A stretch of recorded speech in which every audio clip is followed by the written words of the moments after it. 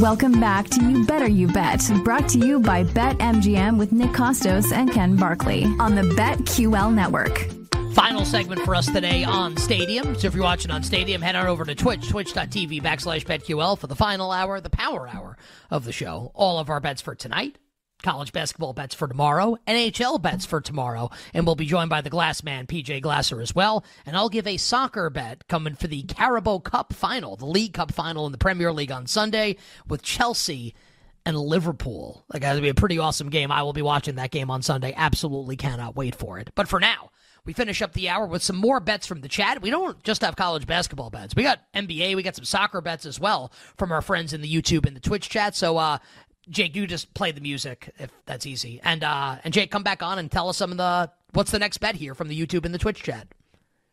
All right, back to the YouTube chat from It's a Simulation. Spurs plus 10.5 at the Lakers.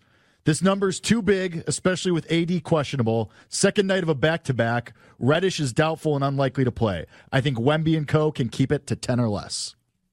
What do you think? I was looking at this game earlier, and I was actually thinking like I'd want to bet the Lakers if I did anything. Well, to be fair, Spurs are second night of a back-to-back. They almost beat Sacramento last night. I guess that could be your argument. Like, look how well they played. Sacramento's kind of been like like when you don't defend at all, like you can't tough to blow out teams. So that's kind of like my thought for why that game was close last night, or why San Antonio had a chance. It's just really like, as much as you would be like, oh, there's a lot of things pushing against the Lakers here, it's also like the tankiest team imaginable on the second night of a back-to-back on the road, which is why the number is what it is. I guess the point here, my last thing would just be, like, if you really felt strongly that Davis wasn't going to play and you just wanted to get the best of the number, I mean, I haven't run like a power rating with him in and out to see what this is, but my guess is like there's at least some of him playing built into this. It's probably a halfway number. And if he's out, it'll be way less. So, like, if you really think he's going to miss, that is a reason to bet 10.5, because it's going to be less when he's declared out. If you're not sure, you can at least wait till tip, because, like, what if he plays? You get a better number. Not a really strong opinion. Just late in the season, tank team on the road is just, it's like really undesirable. I think probably why the number is so big. I was thinking, just like in NBA betting in general. Yeah, sure. Remember, maybe, which is I don't remember. NBA betting is like, it's like it can just hurt your brain sometimes to try to work through some of this stuff. I'd love to try to make it simplistic. And so at this point, maybe Spurs are way good tonight, honestly. It's just not a sport I watch all the time. I can't give you like a 100% confident betting take on some of these games. I don't remember if it was the 2019-20 NBA season, which is interrupted obviously by the pandemic before they finished in the bubble, or the 2021 NBA season. But something that we talked about on the show, and I don't want to like say that you did this all the time, but it's something we talked about, and then like I did it for a while and had some success with it. And the theory was basically that when an NBA point spread moves, right? So I'm going to make this up. Let's say the Lakers are playing the Warriors, right? Whatever. And the Lakers are a 4-point favorite in the game. And there is no injury information. Like, none. So, like, everyone that you thought was going to play when the number was Lakers 4 at open, and then the Lakers get bet out to 5.5. So Lakers were 5, and there's no injury news. Like, everyone's playing for both teams. Is it like playing against that because the market is so sharp on the NBA, and you get a 1.5 with Golden State, you take the points? Is that I played like that and had some? I'm sure if it were that foolproof, like people, we'd all just be rich. So I'm not trying to insinuate that I cracked the code. Yeah. Well, I'll play into what you're saying. I vaguely remember that. I don't remember what our exact like rubric was or what our strategy was exactly. But I'll go like on the flip side of those games. I think that's what it was, because like I remember like it was a Sixers-Wizards game, and like Philly was like 7. Right. They got bet out to 9. No one was out, and we bet the Wizards, and I think they covered, which does not mean that this always has to win, but This is an example. Oh, sure. Well, I'm glad you brought it up, because it reminded me of something I just brought up about like NBA betting and how it's different. This isn't even just NBA betting, just something I would love for people to pay attention to. I try to not document it, but just like store it away and pay attention to situations where this stuff happens, where you get, so like markets move for all kinds of reasons, right? They move because people with influence bet them. They move because of injuries. They move because of weather. They move because of news, like a coach gets fired, there's a new coach. They move sometimes because of trends.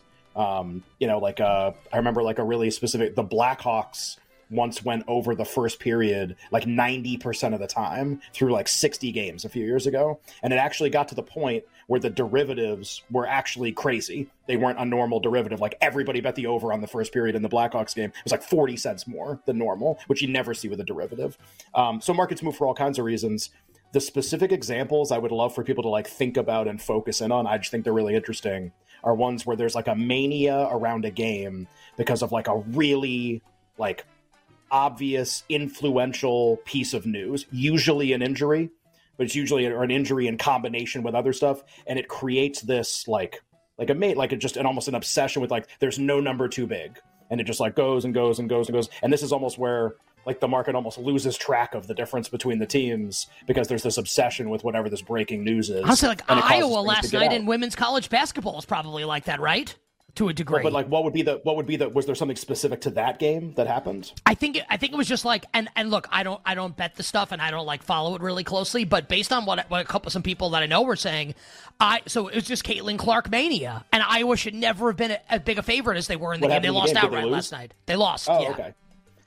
The way I usually try to measure it is like literally from like rather than like maybe it opened big and stayed big, like open to close, a crazy move, and it's generated by usually a really, really, really influential injury. Those games, and I have data to support this, but like across sports, I would just invite people to think about like those games that move like that. Not only does the dog tend to cover a little more than you'd expect in those like it's almost like perceived free money situations. Like, oh, like how could this team ever cover?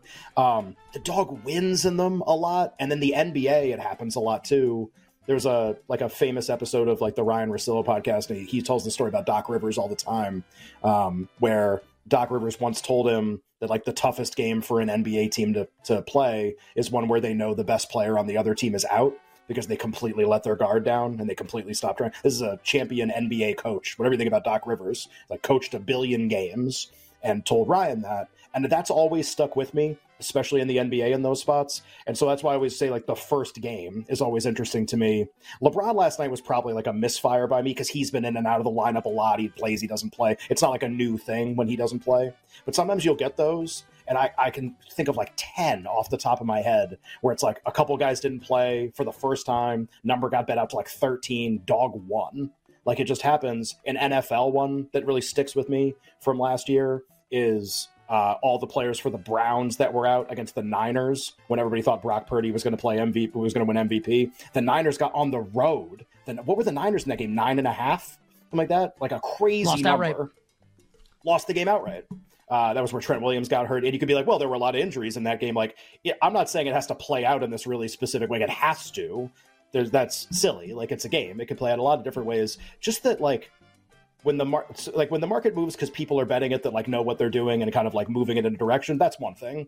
But when it's, like, unhinged, when it's just, like, news and the story just completely overshadows everything that's going on, and the market starts behaving in a really crazy way. Those are like the really interesting ones to follow, where, man, like feels like the dog's way good in a lot of those versus a normal game, and the payout obviously coming back is much bigger. You don't have to be right as often, even if you're only right a little bit of the time. I mean, imagine the equivalent of betting the Browns and those kind of to win in those kind of a games. And the dog, it's not just take the points, like the dog wins those games more than you think. And this just goes back to NBA and the Spurs and everything, because like in the NBA, I feel like you get more of those and the dog wins more often. And it's maybe that's traceable back to some version of kind of that Doc Rivers story, that is how NBA teams behave.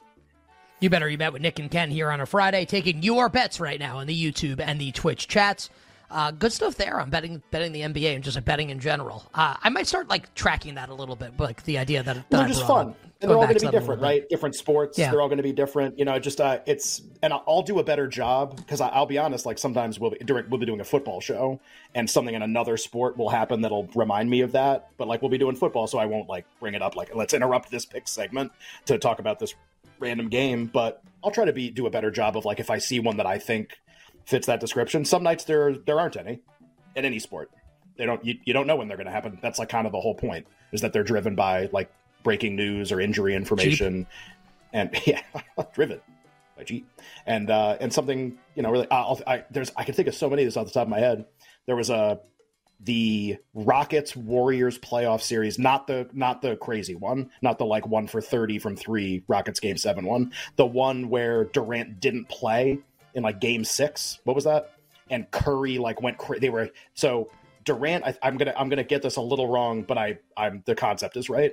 The Rockets and Warriors were playing. I think it was Game 6 or Game 7, and Durant I think didn't play, and the market moved incredibly hard toward Houston, and Curry just like destroyed James Harden and scored 1 billion points, and the Warriors ended up winning the game. And like no one expected it. Injury market hard toward a team, not driven by like sharp action or like influential bettors, just literally driven by this piece of information all the way out, and the Warriors end up. And they just like keep flooding back into all of these situations where these kind of things keep happening. They're really, really interesting. All right, Jake, see if you can hit us with one more, like an NBA one here to wrap up the hour quickly. Do you want an NBA one or a college basketball at the buzzer? College basketball at the buzzer. Oh, college basketball at the buzzer, yeah. All right, college basketball at the buzzer from Bobby Frank 2002. Kentucky moneyline versus Alabama. Bama has extreme road home shooting splits and relies heavily on threes, and Kentucky's bigs are solid rim protectors. I don't hate this at all. I would only bet Kentucky in the game. Kentucky off the loss, Bama off. 2 straight blew out A&M last weekend, and the OT win against Florida. Yeah, I agree. If I had to bet that game, I'd bet Kentucky. And we mentioned this already. Let me see if the openers like gotten better. If we have a new set of openers, that was Kentucky 1.5 at open. It looks like a bunch of places have opened 2, and we've started to have openers now across the board for a lot of these games. So Kentucky going to be a home favorite. It looks like against Alabama, like a funny game. 2 incredibly like inconsistent offense heavy, no defense kind of teams. The total. There's actually a 3-point spread right now on the total. You can bet 175 in some places and 177.5 just opened in another one, which kind of gives you an idea of how all over the place we are in that game. All right, so we're now done for the day on Stadium. So if you're watching on Stadium, do you want to check out the final hour, Power Hour, head on over to twitch.tv/BetQL. And in the final hour, the Power Hour, we'll give you all our bets for tonight, NHL and college hoops bets for tomorrow. I'll give you a soccer bet for Sunday, but we'll start the Power Hour, PJ Glasser's college basketball bets for the weekend with Nick and Ken right after this. We'll be right back with You Better You Bet, presented by BetMGM on the BetQL network.